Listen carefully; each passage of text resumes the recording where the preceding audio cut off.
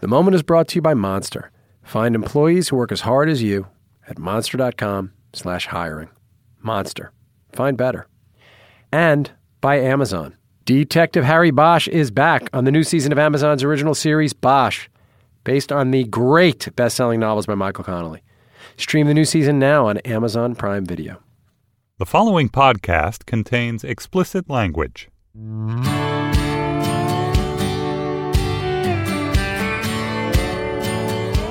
Hey, this is The Moment. I'm Brian Koppelman. Thanks for listening.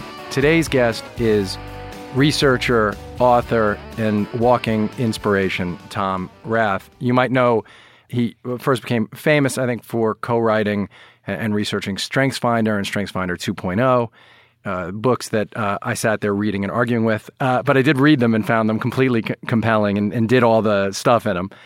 And then his book, Eat, Move, Sleep, and his book, Fully Charged, just flat out loved.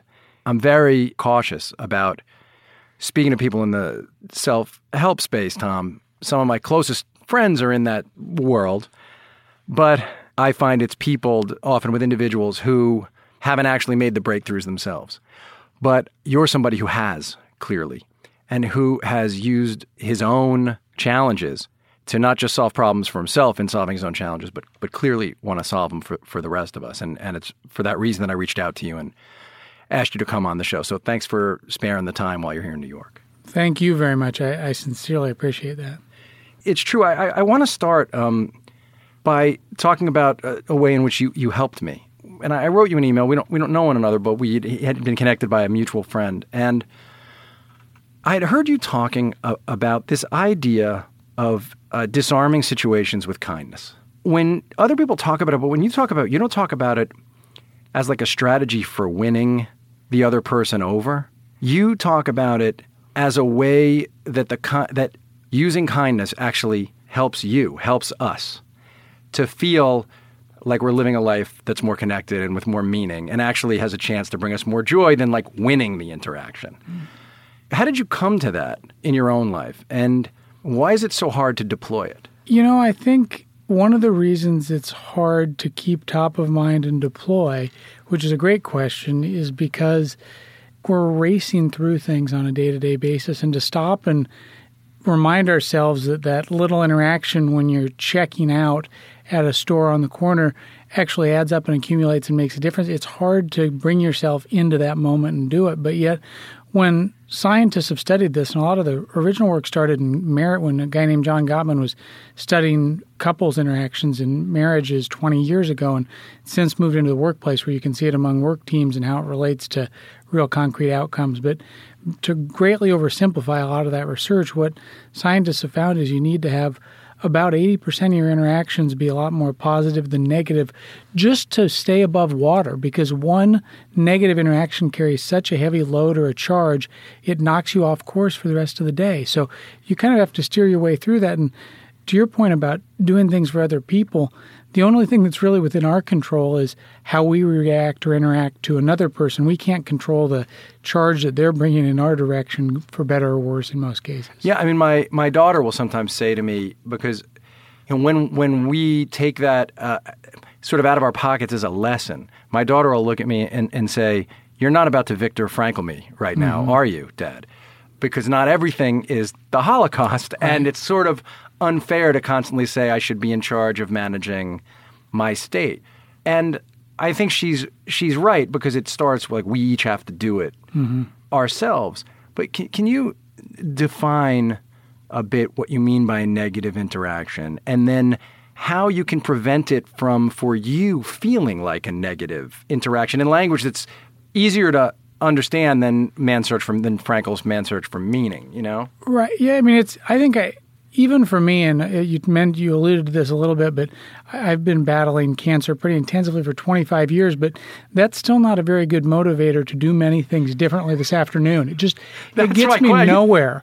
So what's more practical to me is I was just grabbing a cup of coffee down the street here, and I was in a tight little space, and I know I'm blind in my left eye from cancer, and I know inevitably I'm going to bump into someone, and 9 out of 10 times it is my fault. Another person has every right to be angry and so on. But what I've learned over the years is that that's kind of a little I view it as more of a psychological experiment nowadays, because the fact that I'm going to bump into someone is inevitable, but I always get to see what their response is like in that instantaneous little moment. And 9 out of 10 times, people will be just as effusively apologetic as I am and say, I'm sorry, it won't happen again, and act like it was their fault. But 1 in every 10 times, that person is angry and hostile, and they get wound up at me. And I've learned enough over the years, as many times as it's happened, that now I need to step back and say, what's the right response on my part in terms of, even if they do get really angry and blame me and yell and they're red in the face, the last thing I want to do or should do for my well-being or my family's well-being later on tonight is to escalate that situation and pile on top of what's already going wrong in that person's day. And so I've learned that in those little interactions with strangers, and especially with people we know and care about, we've got to be a little bit more conscious of it. And of course, you can't do it all the time. And there are times when my wife reminds me that I wrote a book about how full is your bucket in these little interactions. And I need to stay on top of that every now and then. But to try and keep some little heuristic there is important, because the more of the research that I look at, our lives are, to a great degree, the accumulation of these little moments more than they are the big challenges and tests in kind of the Viktor Frankl way that your daughter talks about. Well, yes, but how do you do, like, I guess you're a master of the why, not just because of the fact that, yes, you've been battling cancer and solving your own cancer for a long time, but I read your books, and as I'm reading them, it's crystal clear that if I could take the 15 difficult interactions, small interactions, and through my own response to them, disarm them, I'd be happier. And sometimes I can. But how do we train ourselves to allow the pause to occur before we react? And it's the same question I have about eating a slice of pizza that I shouldn't, right?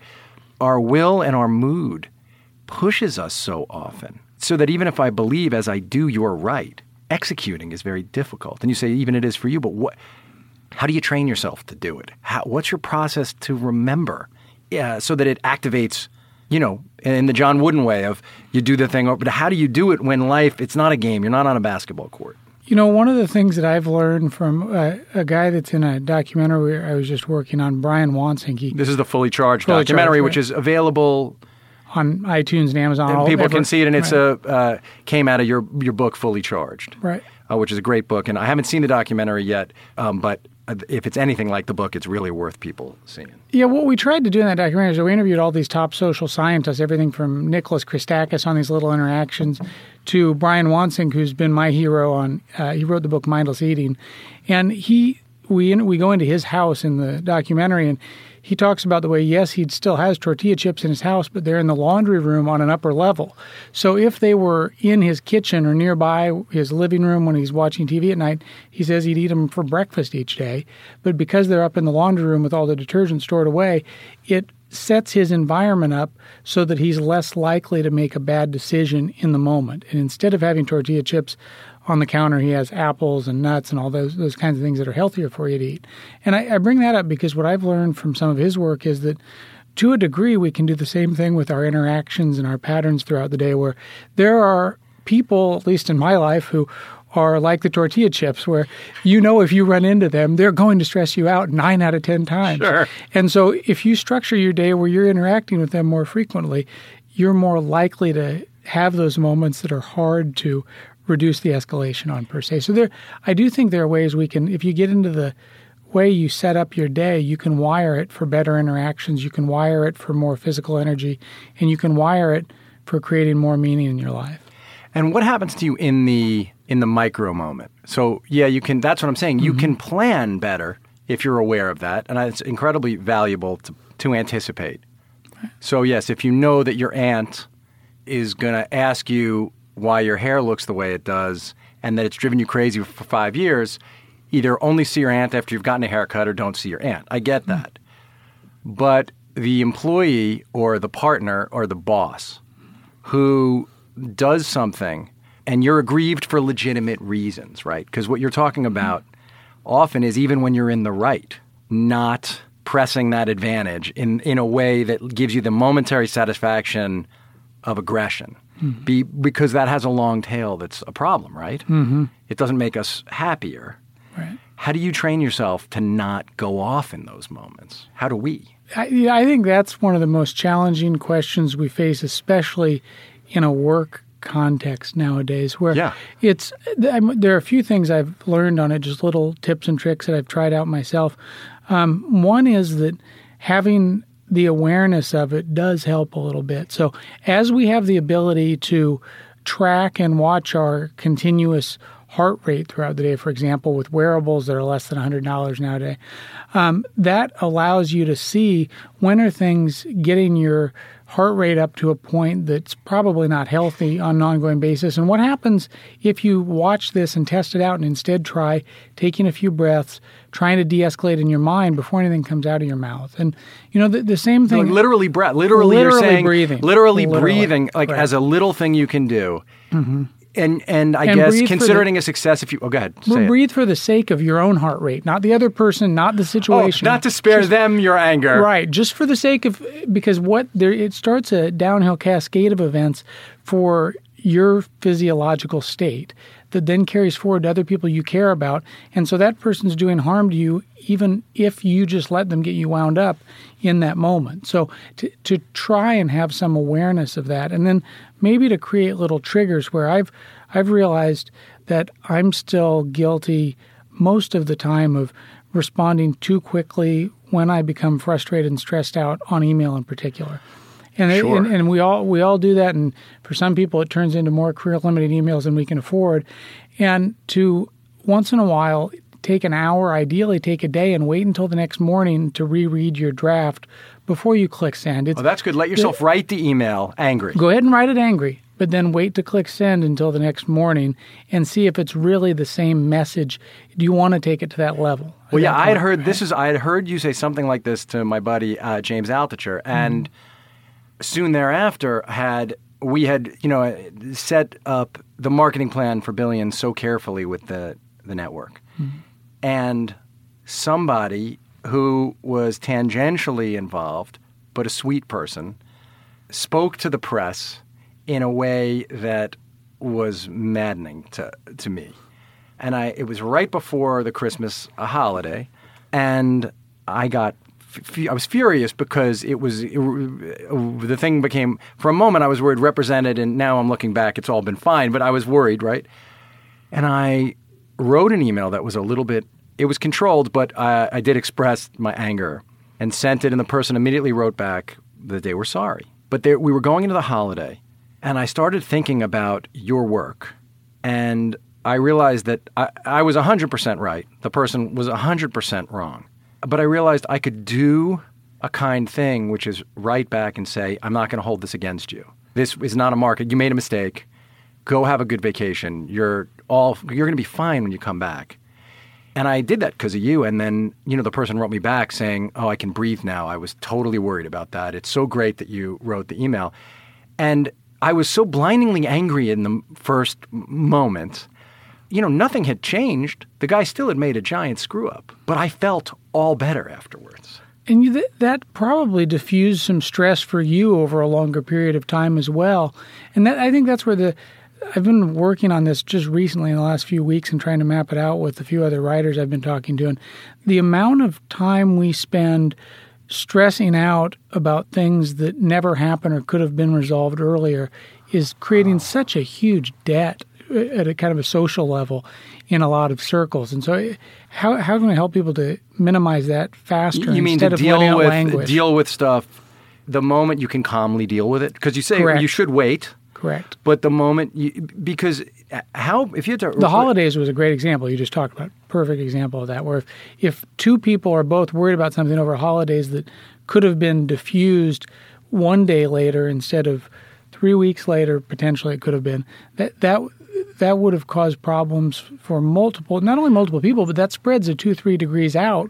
Right. That's what I want to talk about. Because you said earlier, when I have one of those interactions, then it's not good for my family later. And because I've read your work, I know what you mean. Mm-hmm. But can you talk about how that toxicity spreads if you don't resolve it, how it does go out? For someone who doesn't know what you're talking about, can you explain that? Yeah, the most interesting story that stems from the interviews we did for that documentary, there's a guy named Nicholas Christakis at Yale he and his colleague James Fowler have become pretty famous for their studies through the Framingham Heart Study, where they looked at social networks and found that if I gain 10 pounds, that obesity not only spreads to a direct connection of mine, but to a connection of theirs and a connection of that connection all the way out to 3 degrees. And what I learned in interviewing him for the documentary that's fascinating is this work of his started 20 years ago when he was an intern. He's an MD, PhD in Chicago on the South Side, and he was going around taking care of the dying and people on hospice care. And when he was leaving this old woman's house one day, he left and he knew the woman's daughter, but he got a call from the woman's husband's friend. So it's that, and so he gets this call on his cell phone, and he describes the way the husband's friend said his life was miserable because the husband was always stressed out because the wife was taking it so difficultly about the mother. And so that's when all of these studies, he realized that he'd been researching that widowhood effect, but the widowhood effect wasn't limited to direct connections. It stemmed all the way out to second and third degrees. So and anxiety can spread the same way? Anxiety, well-being, good things can, bad things can, smoking. So you go through all these social phenomenon. The things that we bring in from a standpoint of stress, or the things that we start in a good way, if it's better dietary habits, exercise, or the like, they have an effect on other people, even if we're not directly talking about it or teaching it, because of those social ties that we have with others. All right, we're going to take a quick break and return with more Tom Rath after a word from our sponsor. As a small business owner, you work endless hours to pursue your goals. The sunrise is your alarm clock, your lunch hour is 8 minutes long. You need employees that work hard too. Monster has 20 years of experience finding the right people for the right jobs. Monster builds custom hiring solutions specific to your small business. Visit monster.com/hiring for a limited time offer and to find employees who work as hard as you. Monster. Find better. How old are your children? Well, my son's about to turn 5 and my daughter's 6. So have you thought about how to help them with one of these habits become ingrained early? Social dynamics start to play out early. And I find when I talk to kids that it's really challenging to learn that we have the ability to shift the social dynamics. How do you talk about it to children? Or how do you make them understand how to think about taking action? You know, it was kind of fun. First, let me just qualify this with my kids are on day 8 of 11 of being snowed in from school, so I've had an intensive session with my children for the last few weeks.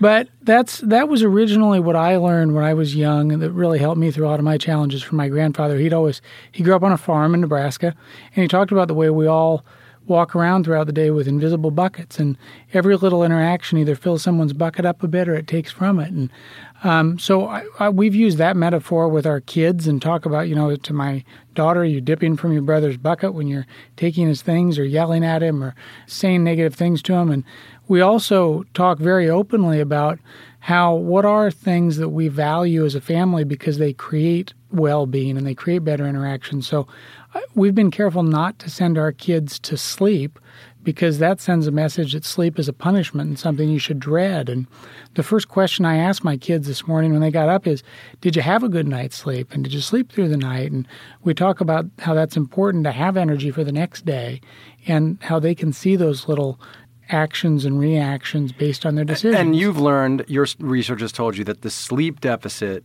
I know it's tied directly into the obesity, but you think it's as harmful or almost as harmful as the obesity epidemic, right? The lack of sleep that we all get. I think sleep is a primary trigger for those events because if you get a good night's sleep, we studied this back when I was at Gallup, and we asked thousands of people about their moods in the evening, and then we called them back the next day and asked them about the day after that.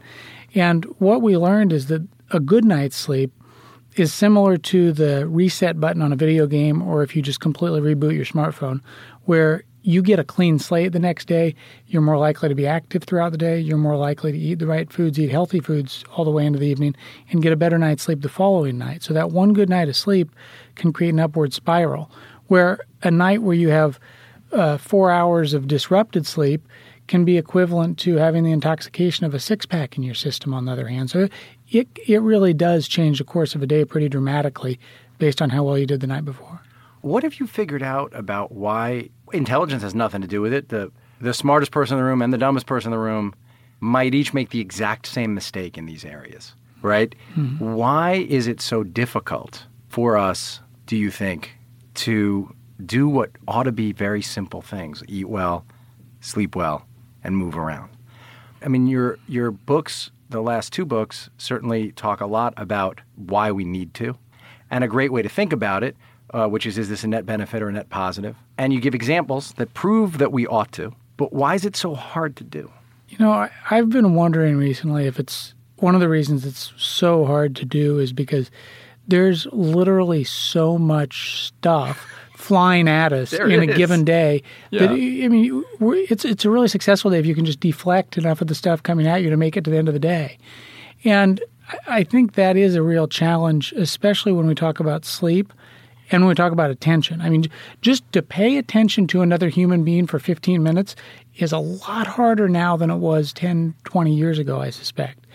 And so we need to find ways to say, here are the things that contribute to better days, not only for ourselves, but for the people that we care about. We're actually better at acting on things if we do it for the sake of others that we care about. So a great researcher I've followed for many years, Adam Grant at University of Pennsylvania. He's terrific. I heard his new book is great. I heard Seth Godin told me the new book's spectacular, but the last book is wonderful too. People should read it. We'll put the title in the show notes. It's about the value of being good and kind. And it motivates us more. So in Give and Take, he did these studies where if you put signs on the walls of hospitals that say, washing your hands or good hand hygiene prevents you from catching diseases in one group. Another group, it says good hand hygiene prevents patients from catching diseases.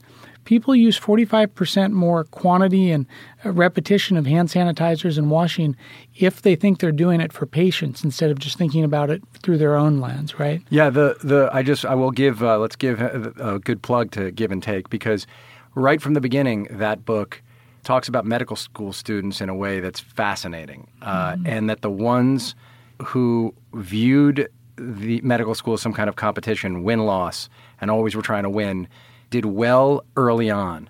But the ones who were giving and trying to help their fellow students and didn't see it as a competition, by the end of med school were the ones who clearly, by every metric, thrived the most and did the best. And he, as you do, he researched the heck out of it so that it's not conjecture. It's proof. It's interesting. His work is sort of a cousin to your work. Mm-hmm. Yeah, he's done amazing work, and it's really helped me to see on a personal level how, even if I have a friend now who's really struggling, where I think my default mode, my background's in psychology, is to say, well, let's deconstruct what's wrong and help him to focus on his problems. The right answer is probably, let's help him focus on cheering someone else up, and then we'll worry about that stuff. I love that right? in your books. Yeah, just quickly taking... I do think that's just a better place to start with the way we orient our effort in a day almost. Yeah, right? I think that is, again, I agree with it entirely. And yet it's hard to give that advice to somebody without them feeling like you're not listening to them. Mm-hmm. Do you know what I mean? It's hard when someone says to you, I'm feeling really down in the dumps, your advice, which I think is right, hey, go volunteer for a day. And you've proven that works. I'm trying to figure out the way to language this stuff in a way that's useful, because it seems like people who just function this way, they function this way, and you can study them and prove that they're happier. The people who need it are the people who don't function this way naturally.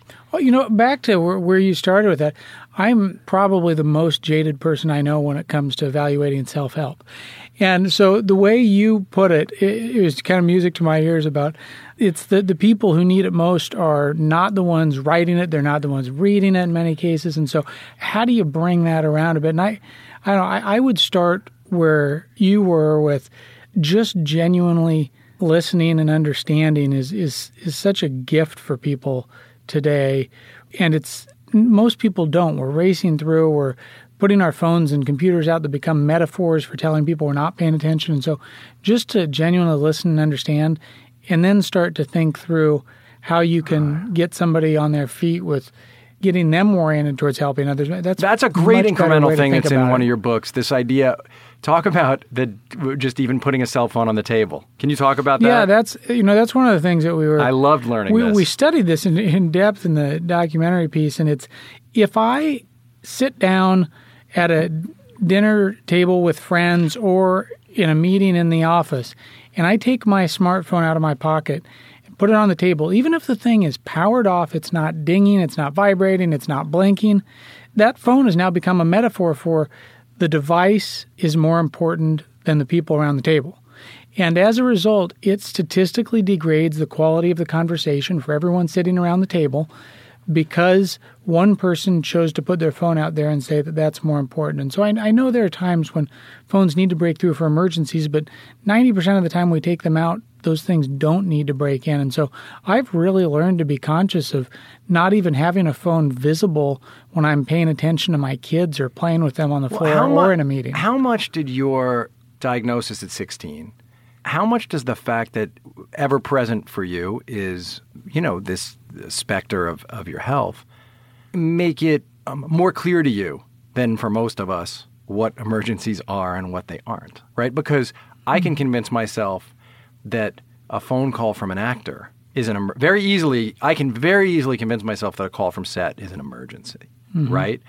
So if I'm shooting 6 months out of the year, that would mean that even when I'm sitting with my 2 children and my wife, I could rationalize, well, I'm not going to be looking at the phone, I'm not playing with it, but I'm going to put it here so that in case I get that phone call, I'm ready.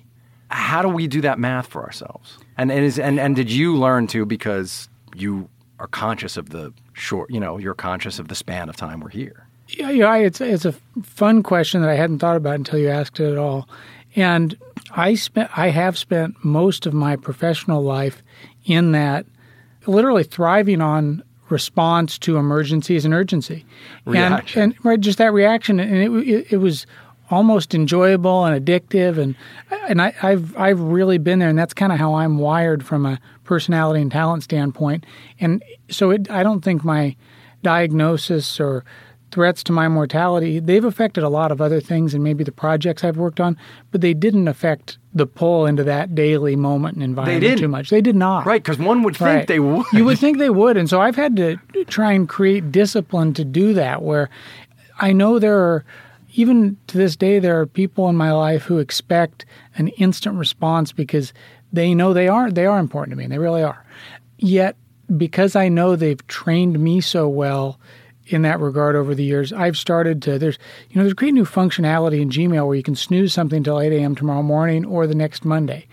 And I've started to do that deliberately just to set the right expectation in specific relationships that I'm not on call and on demand because I want to be present, whether it's with my kids or working on a writing project in that moment. So that's a piece that I don't know has been that influenced by my health that I've had to work on. Well, perhaps influenced by having the kids in a way. It is that. It is in that way, yes. I only in the last 2 months started using the snooze on texts. Because you're in these you end up in a bunch of text groups. Right. I realized there are some of these text groups, I'll still check. I'm neurotic enough that I'll check it anyway. So I don't need it to buzz. I turned it off so I don't get notified. I don't get a number on my phone. And so if a number shows up on my phone, it means it's my family or my partner at work, and that's it. Otherwise, I'll see it really soon, but not instantly. And even that is a huge, that micro change, giant change to sleep, for instance. There's I think to a degree, notifications are the root of a lot of issues around attention in life, right? It's almost, it sounds trivial, but I think there are smart ways I'm learning to queue things up where you can queue emails and texts and calls that don't need to be responded to immediately because they're not emergencies into batches that allow you to spend more time focusing on things that matter. And the purpose of this, and the purpose and the reason that these little changes matter is because, as you said, it's these little interactions aggregate somehow, right? And if you start getting in a downward spiral, the power of that accretes, and suddenly that's what you feel. And if you're constantly pulled and don't have time to be contemplative, to be with yourself or to work on what's important, what happens? You end up feeling you didn't accomplish something, and then that turns into a negative feeling. Yeah, you get to the end of the day and you realize that all you did was respond to things flying at you and not... I mean, one thing that has changed my thinking because of because I have that tumor suppressor that's essentially shut off, is that I do wake up each day and say, how do I at least spend a little bit of time contributing to something that can grow after I'm gone? And that something can be a half-hour reading to my daughter, or that something can be 200 words on a page that I'm writing. But is there something that's based on initiating for even a brief period of time instead of responding the entire day? I'm pragmatic enough to realize that I never will, and I bet most people never will, be able to spend a majority of their day initiating things. But if we could even get 10 or 20%, that's a big victory nowadays. Well, and it's what gives you that shot at meaning, right? Mm-hmm. Purpose. Because you talk about that, I guess happiness is a thin sort of an emotion, right? Right. And hard to hold on to. What people, I guess, identify in themselves as happiness, but that meaning can lead to a kind of joy. Right. Is that accurate? Is that close to right? Yeah, that meaning's can be as practical as happiness, where meaning can be something that's created in a moment, and it can be the accumulation of a bunch of little things that you do to help people you serve in your work each day. But that there's something about the implication of another person in meaningful acts, where happiness can sometimes be isolated acts that don't do much for anyone outside of yourself. So there's something about the other orientation of meaningful acts, whether you're preparing food for another person or works of art or whatever it might be, that gives the whole network a little right. boost. And it's funny when you talk about husbands and wives, and when you talk about people, wives and wives, marriages or relationships, it is true. A big sign of growth, right, is when you're interested in the other person's gratification, whether it's physical or in any sort of interaction. The moment you really, for their sake, want the other person to get something great out of it, when that's a genuine feeling, not a manipulation, you somehow do walk away a bit lighter. You do. And that's kind of the secret of it, is that you grow and gain in the process. But I don't know if there's any better use of an hour of our time than to genuinely invest it in the growth of another human being. It's, this is, I don't want to get off on a tangent here, but managers in the workplace they're really being dismissed and kind of getting trashed in popular business literature nowadays, where we're getting rid of managers, going to no managers, and we don't care about management. At its root, management is about a deep investment in the growth and development of another person, like parents and teachers do. And if we're not valuing that in businesses, we're going to have much bigger problems somewhere down the road. So. But isn't that, we don't reward it culturally, within business culture, we don't reward the thing you're talking about, or the fear is that people won't be rewarded for that. Correct. And I think it's getting worse. I'm saying that's what's really difficult, is that people don't, it takes a very special person to be willing to take that chance when they believe that the metrics on which they're going to be measured are much more binary and less human. It is, but it's when a long time ago, I went around and interviewed some of the most admired leaders around the country as a part of a research project. And one of the things I learned was that those leaders really they knew who they were and they knew who they were not. And they were smart, tactically smart, to surround themselves with people who could be a lot better at things than they ever could be. And that's a theme time and time again. And that's essentially allowing someone else's growth to elevate beyond yours in specific areas, because that's what creates more cohesive groups and teams. Well, certainly the best generals. Right. You read about the best generals in World War I and World War II, before that whole thing became so politicized. They were great at that. Right. At figuring out how to surround themselves with smarter, better, more capable people. And that's the ideal we all have, or ought to have. But again, so I wrote down here to say to you, to ask you, it occurred to me in thinking about this work that impulses and fears, essentially, you could boil a lot of this stuff down to that if we could control our impulses and our fears, we would be much better off. So what do you do to control them? Do you have a time at the beginning or end of your day where you think about when you didn't live up to this ideal, where an impulse got the better of you or a fear got the better of you, so that you can anticipate it the next day? Like, what's your practice of recognizing and changing and looking out for these things? That's the most applicable question that I essentially started with as a part of this latest book and documentary was, I know I've studied all this stuff. I've read these great researchers we've been talking about, but yet how do I change a few behaviors that are beneficial in my own day-to-day life and for my family today? Yeah. And that's what a lot of it comes down to, because I would argue this kind of daily well-being we create for ourselves and others is more important than how we reflect on our lives over 3 decades when we're nearing the cemetery or whatever. And a part of what I've learned there is that we need to figure out ways to structure our day to motivate ourselves to make the right short-term choices so they connect to these longer-term choices. And so, and bear with me for a minute on this. Oh, do it, yeah. A practical way this plays out for me. So I mentioned that, I have this extraordinary risk of cancer, and I currently have cancer in my kidneys and pancreas and spine all over. But and have for a long time. And I have for a while. But it still is not a really good motivator to skip the cheeseburger and milkshake that looked awesome at the airport today, right? So what does work for me is when I realize that if I want to be effective in my work this afternoon and I need to have energy for my kids who are both young at 6 o'clock in the evening, I need to have a light salad and some healthy things that don't give me a high-fat hangover and heartburn at 4 o'clock in the afternoon where I'm dozing off and falling asleep. And I talked about this in the Eat, Move, Sleep book, I think, where there was a real pointed moment when I was working on the book where I went out to brunch and, I don't have any more willpower than the next person, and so I ended up ordering the Eggs Benedict. Comes with hollandaise sauce and fried potatoes and biscuits and gravy come with it. I just ate everything. And on a beautiful Sunday afternoon in the fall in D.C., my daughter was pulling on my sleeve and saying, "Dad, will you take my brother and I to the park?" And I could not be a good dad that afternoon because I made crummy decisions in the middle of the day. And for me, connecting those short-term incentives with being a better dad, or if I've got a presentation at 10 o'clock in the morning knowing I need to go work out and get a good night's sleep and have a healthy breakfast, those make it a lot easier to make better choices tomorrow morning. So do you make lists of that stuff? Do you go through a practice of once you realize, so you realize that you made that distinction, as Tony Robbins would say, right. You made that distinction for yourself.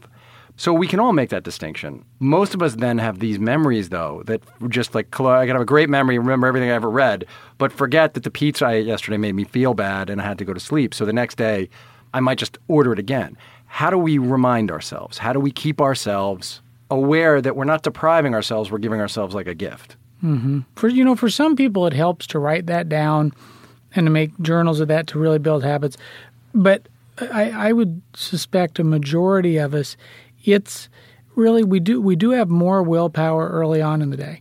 And so if we can get a good night's sleep and one of the things I do, I kind of have automated breakfast. So I either put a bunch of spinach and blueberries and flax milk in a blender and blend it up at home, or when I'm on the road, I do like an egg white omelet with vegetables. So I have my standard orders that I don't have to. It's kind of like the president wearing the same suit every day. I was going to say Mark Zuckerberg right. using his... So if you kind of lower that cognitive load early on in the day, and then I always have a big salad for lunch, then by the time the real difficult choices roll around at 5 or 6 o'clock and your willpower has been depleted, it's a little easier to make better choices, and you've already loaded up your day with pretty good choices that gave you energy at 3 or 4 o'clock in the afternoon. So you're not already in just a bad place. Right. So I do think there's also something about front-end loading and sequencing each day so that ideally you get to the end of the day in a much better state and you have a better chance at a good night's sleep. Which one of your books do you think covers this stuff the best?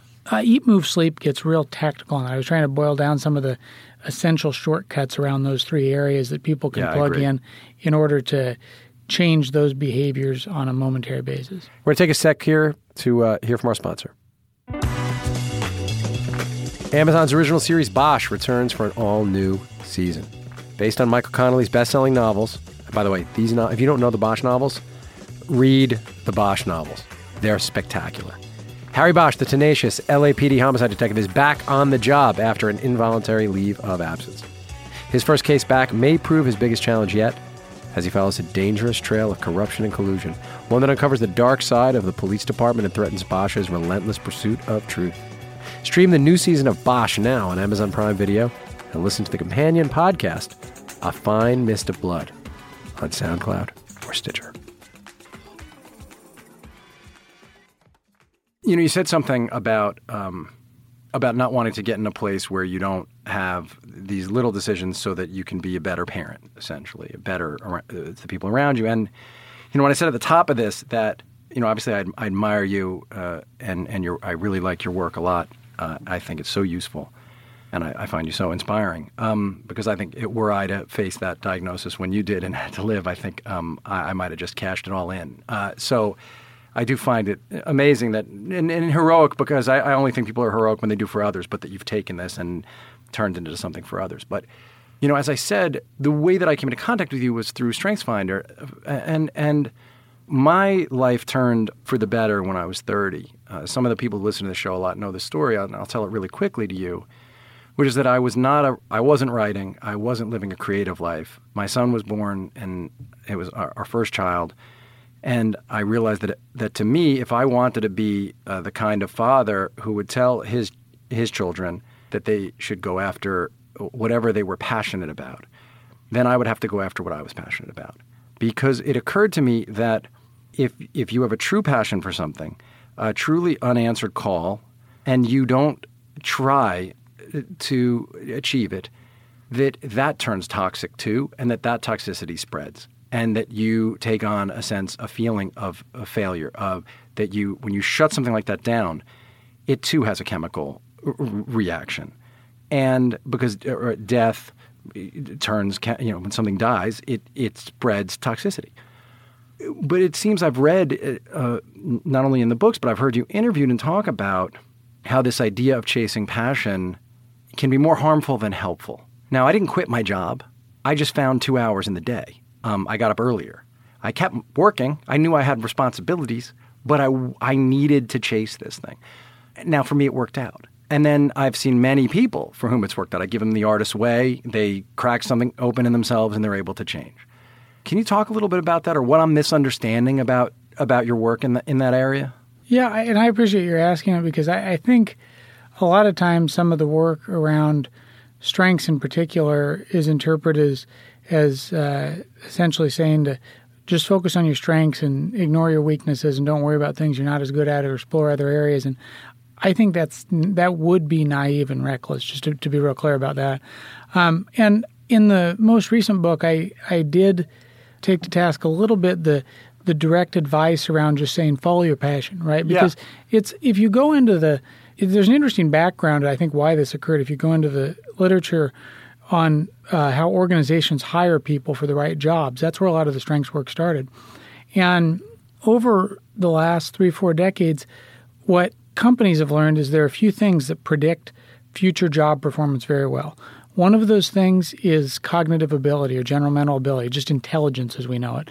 But yet companies are now often hesitant to do that because it discriminates a lot against protected classes and so forth, so they moved away from general mental ability. The other thing it's the way that stuff's measured. It's the way it's measured. It's the way Correct. It's measured that makes it perhaps unfair. It's that it's measured. Nobody's found an actual true objective measure of intellect. Right. I'm saying that's the reason that is a difficult metric. Correct. It's a difficult metric, and when you're hiring people into frontline roles in retail, for example, to be able to perform some basic tasks correlates to job outcomes, basically. And so there's that. And then another element is, do you have the right kind of natural talents and predispositions to be really good at winning over an irate customer or selling a medical device, whatever it might be? So I've done a lot of work in that area over the years.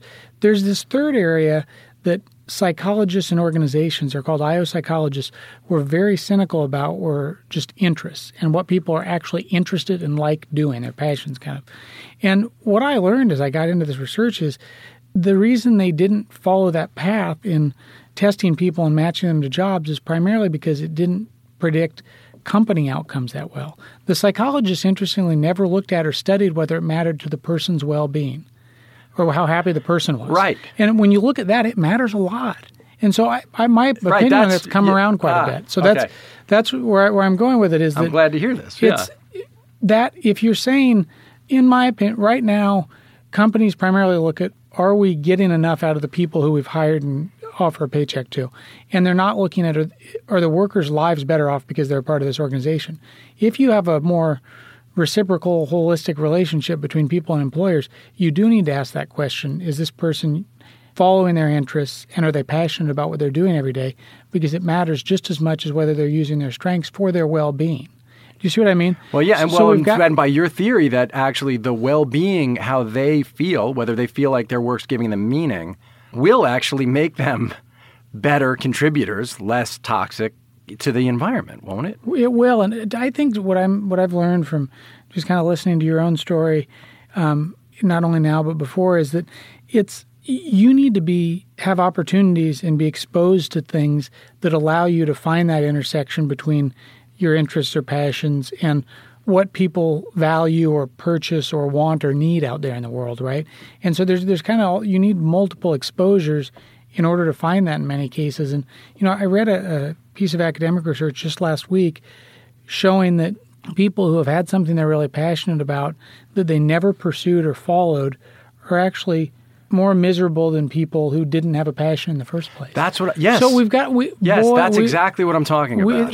I think we need to spend a lot of time in the future thinking about how do you get people lined up with passions and interests that really fit who they are. And there's been just nowhere near as much work as there should be on it because of the kind of organizational approach to hiring, in my opinion. Right. So that top down sort of serving the industrial economy in a certain way.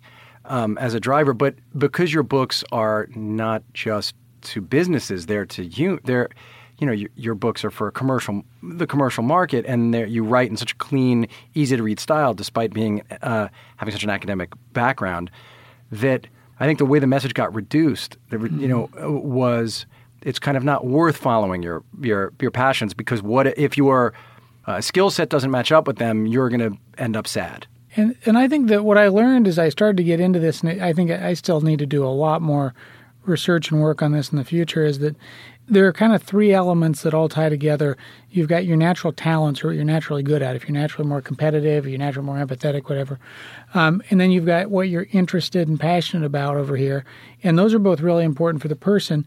And so you got to bring those two things together ideally, but then also triangulate that with what the world needs and values. Because if you're really interested in recreational golfing and you're really good at it, but nobody else wants to pay to watch you golf, that's a problem professionally in the way all these things line up, right? So we've got to find a way to bring the demand side of the equation in with the supply of your passions and talents. Though, as well. I love that example, because as I'm sure in your travels I have absolutely met people who are just so happy that they're working at the golf shop or at the ski shack because it puts them near this thing that they love and allows them to do it. And even if that means, let's say this woman loves golf, and boy, is she good at accounting. But it's possible she'll be happier, even if she's earning $85,000 a year as an accountant or $150,000 a year as an accountant. Maybe she'd be happier and actually feel her life had more meaning, earning $45,000 a year, basically living near the golf course, selling tea times in the mornings, and then helping people with their swings in the afternoon. Absolutely. Yeah, I think as long as you can make some connection to how it contributes to the energy you have or meaning for somebody else in the work there, that's so much more important. If you really step back and look at national data sets or people who have been studied over time here in the States, it's really clear to me that you don't have to make an extraordinary amount of money to have a lot of great days lined up in a row. If you want to evaluate your life really well over 30 or 40 years, that always brings more of a financial connotation into it. But in the Gallup data set I looked at from the year of 2013, 4 of the 5 happiest countries on a daily basis in the world were in the bottom half on GDP per capita, where when you look at these old traditional measures of life satisfaction over decades, you'd always have the Scandinavian countries, Sweden and Denmark and the like, at the top of those lists. So that's been encouraging to me, because it means that income is there's a relative quality to it. I've read a lot of that stuff too. Right. And the sort of your relative wealth can have an impact on your happiness, but if everybody can get to a certain place of stasis, then you can be okay and not feel like you're behind. Correct. Yeah, and then there's a lot of stress that's cleaned out in the U.S., for example, below once you get to 55,000 of household income. That's not obviously New York or San Francisco, but across the states, most of the mitigation of stress flattens out on a curve. So there are some real practical reasons how money alleviates stress and buys well-being up to those levels. Yeah, in different 75. countries. I think you wrote, or I've read in a bunch of places, like $70,000 or something. Yeah, that's like where happiness starts to flatten out, and you don't see much statistical effect. Stress is down at the 45, 55 range in the U.S. So I guess I think about this as and perhaps it's not fair because I'm always thinking about this stuff from the point of view of the arts, and. When I'm talking about passion and all that stuff, I'm talking about because the people who approach me about this stuff are often people who want to do something in the arts. And for all artists, I've said this before, but the line between being delusional and being an artist is incredibly thin. And you don't know, right? One doesn't know until the world somehow lets that person know. And it may take a very long time, right? I'm not only, it's not only the Van Gogh example. I mean, there are many, many examples of people whose work was disregarded or within their moment as a young artist, what they were doing wasn't in tune with what the times wanted. But it turned out that the work had tremendous value.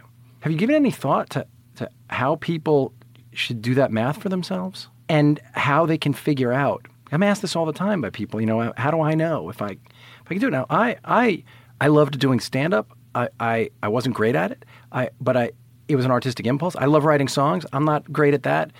It turned out the outlet that worked for me was anytime I could do something that involved prose writing and taking pictures of it or whatever. But I had to kind of try a bunch of this stuff to figure it out. How do we know if we're crazy or we have a chance at it? And does it matter? I think it matters a lot. And we've got to find a better way to build process or a method for people to have multiple exposures to things that might stimulate that creative instinct. Do you see what I mean? Right now, yes. Almost the opposite occurs if you look at how kids are raised in our system and what goes on in college. One of the things I was frightened by when I was looking at this, when I read the book, Are You Fully Charged, I think, is that a long-term German longitudinal panel, they looked at fathers and sons because that was the primary workforce in Germany in the 60s, 70s. And more than 50% of young men went to work in the same industry. And about as many went to work for the same company as their fathers. Dads. As their dads. So it's that specific even, let alone where, I'm sure like most people, out of my 10 friends close friends who went to law school, there's one who's still doing it and really enjoys it and probably should have been a lawyer, right? But yet there's the societal pressures from what your parents did to the financial pressures of law school versus med school versus business school in especially at kind of elite colleges around the United States. It's a real problem because to a degree it's about minimizing exposure to potential passions and creative ventures instead of maximizing. It's interesting because especially in elite institutions, you can see that my son goes to one of those super, super elite universities.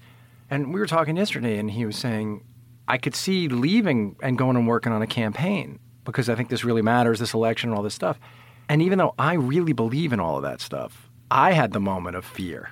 Well, if you get off that train, what happens if you get? No, all I do my whole life is tell people get off that train, and immediately I did take the pause and I said all the things that I should have said, but for a moment, you can feel this panic of but wait, you got yourself there. You're supposed to put one foot in front of the other, as opposed to stepping back and going, wait, he got himself there.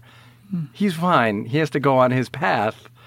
And it's not like he's telling me he wants to leave and start, shooting up heroin. He's saying he might want to do what he thinks is really good for our country. But still, we panic sometimes. We do, and I think a lot of the panic. I spent some time with groups of undergrads and graduates in the last year of teaching, and they're kind of, even just in their own mind, they're torn between two things. They don't want to end up in that job like their father or grandfather who was miserable for 30 years that they hated, but they also don't want to be living at home at 32 like their older brother, right? And so there's a continuum. There's a continuum there where we've got to help people entering the workforce and looking for jobs to see how Amy Wrzesniewski, who is in the documentary, talks about how you kind of progress from a job to a career to a calling, and has done some great work on how that occurs, and that it can be a continuum of exploration. You don't have to find your dream job in your first crack at it out of college, but the goal is just that you're exploring all the way to the point where you are finished working. And maybe if you do find that thing, you don't ever finish working. You die while you're still doing what you love, which is the ideal scenario based on everything I've looked at. Well, I think that's a great place to leave it, that the goal is to die while doing something that you love. And obviously that's been a North Star for you of your whole life, right? Yeah, absolutely. Well, did we cover everything that you wanted to cover? Is there anything you think we've left out that we should bring up? It's been a fun conversation that's already taken my mind and future work in a few directions. Great. Thank you so much. I know your time is scarce here in New York, so I really appreciate you doing this. Tom's a great Twitter follow, too. He doesn't tweet a lot, but when he does, it's usually a link to something fascinating, compelling, worth spending your time on. You can find him at, what is Tom C. Rath. Tom C. Rath. I'm at Brian Koppelman. I tweet way too much about nothing. And I'll see you next week.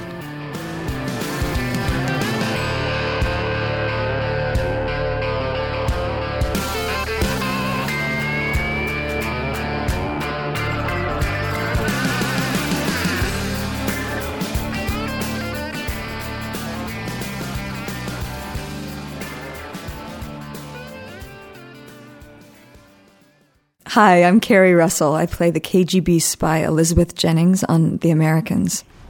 It's more about getting people to trust you, to help them understand that you want the same thing that they want, which is to make the world a safer place for everyone. Tune into The Americans Insider podcast each week after you watch the show for conversations with actors, producers, directors, and even an actual FBI counterintelligence agent. Search for The Americans podcast from Slate, wherever you get your podcasts.